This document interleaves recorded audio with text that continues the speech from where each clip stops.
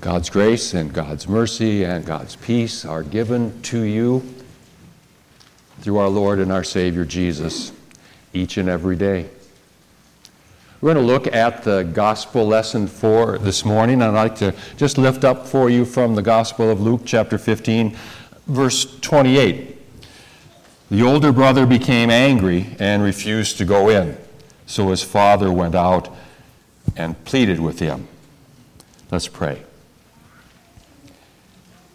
Heavenly Father, may these words of my mouth and the meditations of our hearts be acceptable in your sight, you who are our strength and our rock and our Redeemer. Amen. I know he's not a real person, okay? But if he was, what I am about to do would make him happy, at least initially. You see, in this message that is based upon Luke chapter 15, the story of the man who had two sons. I'm not going to focus on the younger son, the prodigal son. Typically, that's the center of attention in this story, isn't it? I mean, even as it was introduced and read in Scripture by Ruth, she said, the story of the younger son, right? It's all about him, even given what he did. In the end of the story, everybody ends up liking the guy, don't they? And more than just like him, they have a great big party for this guy. That is all much to the chagrin of the older brother. In his opinion, no one ever pays any attention to him. It's always about his brother. Always about his brother. It is never about him. Well, if he was a real person, and if he was here today, I'd say to him, older brother, today is your day. This is the day that you have been waiting for, because this is going to be all about you. I'm going to rename the story of the older brother. I'm not even going to mention your younger brother unless you bring him up. Oh, this today is going to be all about you. And I can almost hear him say, finally, it is about time that somebody sat up and noticed me and how good I was and all that I did. Finally. So let's pretend for a moment, okay? In our sanctified imaginations, let's pretend for a few moments that the older brother is a real person. And he's here. He's sitting right there. Okay? Let's pretend that. And there's a question I want to ask him.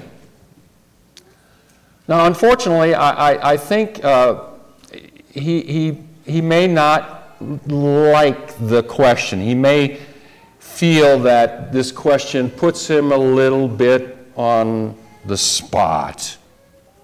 And in some people's opinion, maybe this question will make him look bad.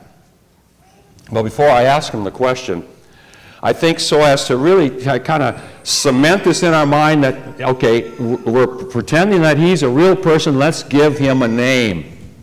All right? Because I think that will help us just firm it up. Okay, he was a real person. And so the name I'm going to choose for him is Ono. And I picked that because I don't want anybody by any way, shape, or form thinking that I am talking about them. You don't know any Onos, do you? And so consider this kind of like a disclaimer that any likeness to somebody that you know is merely coincidental. Okay? This is Ono. So the question I have for Ono is this. Ono, how come, I better sit next to him. Ono, how come you were mad at God? Have you ever been mad at God? That's who Ono is mad at in this story, isn't he? I mean, go back to the story. Who does the father in the story represent? Represents God. Ono is mad at God. Why is he mad at God? Well, I don't know. Just see the anger in his words to his father, okay? And not only don't just see the anger in his words, hear the anger in Ono's words, okay? And don't just hear the word in anger in his words, but feel the anger in Ono's words. But he answered his father, "Look, all these years I've been slaving for you and never disobeyed your orders. Yet you never, ever gave me even a young goat so I could celebrate with my friends. But when this son of yours, who has squandered your property with prostitutes, come home, you killed a fattened calf for him." Why is Ono mad at his father? Why is he mad at God?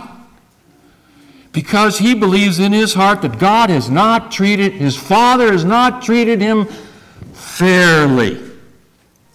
In fact, take it one step further, that his father has not ever treated him with love. He's come to believe that his father is not good. Have you ever questioned the goodness of God? Have you ever asked this question of him? Have you ever asked this of God? How could you let this happen to me? How could you let this happen to us? Not to put words into Ono's mouth, but that's pretty much the question that lies behind everything that he says to his dad, isn't it? How could you let this stuff happen? Can't you hear him say, at least he's thinking it, I didn't deserve this. Ono's not in a good place with his dad, is he?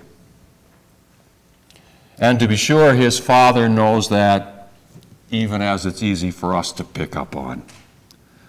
So at this point, I'd like for us each to reach out to Ono.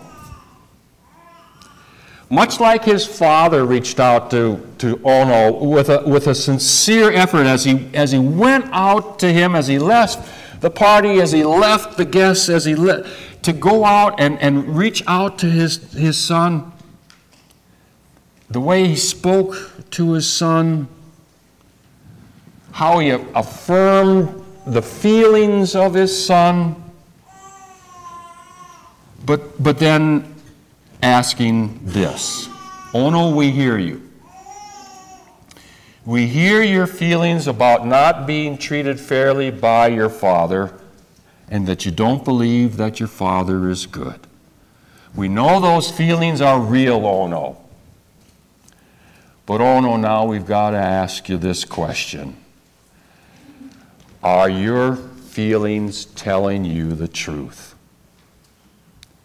Is it really true that God is not good? While we wait for Ono to answer the question, And in the midst of our own feelings about God not always being good to us, and as we look at the things in our lives that have happened to us, and let's ask ourselves this question. Is it true what our feelings are telling us because of our circumstance? Is it true that God is not good? Are those feelings telling us the truth? We do have those kinds of feelings, don't we? During moments of loss, when something bad has happened to us and our world has been turned upside down, when we feel as though our prayers aren't just being not answered, we're being ignored by God. When we're in those times of loss and we're asking, why me? Why us? And that's a natural part of grief, those questions. It's also a natural part of grief to get angry. And many times in our grief over our loss, in our anger, we direct that anger toward God. We get angry with Him. So was Ono wrong for what he said to his father? Was he wrong to feel the way that he did? Was it wrong for him to get mad at God? Well, listen to his father's reaction to his son's anger. "My son," the father said, "you are always with me, and everything I have is yours." Was he upset with his son? Was he calling his son out? Was he offended? Did he return anger to his son for the anger that his son was flashing at him? Or did he continue to love his son? Did he go out and speak in such a way to his son so as to help his son trust in him and his love for him? Did he use words which would convey to his son that he loved his son and he would always love his son, and that would never change? He would always have his son's best interests at heart. I mean, the actions of how the dad went out to his son and how he spoke to them, don't those actions make it very clear what was in the father's heart yet toward his son? And how about these words of God to you as he comes out to you wherever you are at and invites you to come back in to him? Has God stopped loving you? Has God stopped being good? What do these words say? Listen to these words. These are words that God spoke to Israel at a time when their collective feelings were telling them that God was no longer faithful or good, when they had been exiled to Babylon. From Jeremiah chapter 29. "When 70 years are completed for Babylon, I will come to you." This is God speaking to them. "I will come to you and fulfill my gracious promise to bring you back to this place. For I know the plans I have for you, declares the Lord. Plans to prosper you and not to harm you. Plans to give you hope and a future." Has God stopped being good? From James chapter 1. "Every good and perfect gift is from above, coming down from the Father of the heavenly lights, who does not change like shifting shadows." Those words closely echo and match and resemble what the Father in Jesus' story told his older son, don't they? Listen as through the Father these words are spoken to you. "My son," the Father says, you are always with me. And everything I have is yours. You know, as important as those words from our Heavenly Father are to us in assuring us that He has not stopped being good, regardless of the circumstance, it doesn't mean He has stopped being good or stopped loving you. Even when we've given anger back to Him, His actions are even more important and say it even more clearly. You know what they say? Actions speak louder than words. So what action has God taken once and for all times and circumstances that proves and guarantees that His love for you is unconditional, and that regardless of circumstance, He still always is good. And not only good, but faithful? Perhaps these words of Paul from Romans answer that question better than any others. And we know that in all things God works for the good of those who love Him, who have been called according to His purpose. For those God foreknew, He also predestined to be conformed to the likeness of His Son, that He might be the firstborn among many brothers. And those He predestined, He also called. Those He called, He also justified. Those He justified, He also glorified. What then shall we say in response to this? If God is for us, who can be against us? And here's the action that speaks louder than words. He who did not spare His own Son, but gave Him up for us all, how will He not also with Him freely give us all things?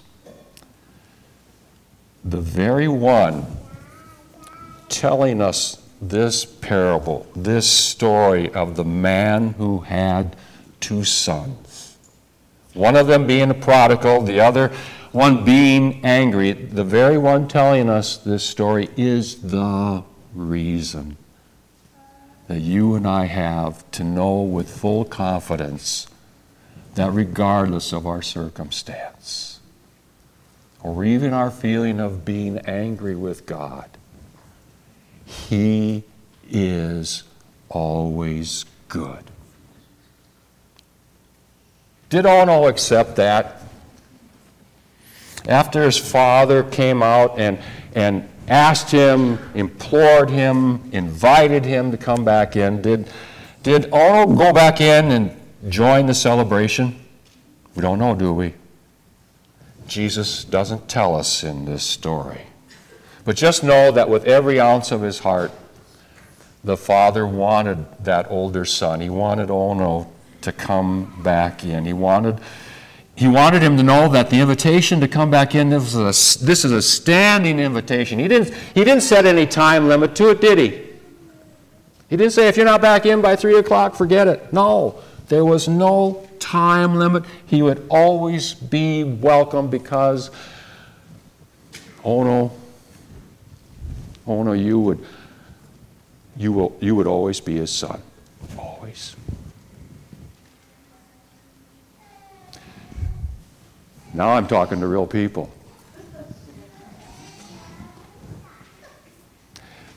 That's what he says to you now, doesn't it? He's coming out to you. His invitation to come back in. There's no time limit, is there? There's no end date to it. He's always going to welcome you home. Always. His love for you is always going to be unconditional.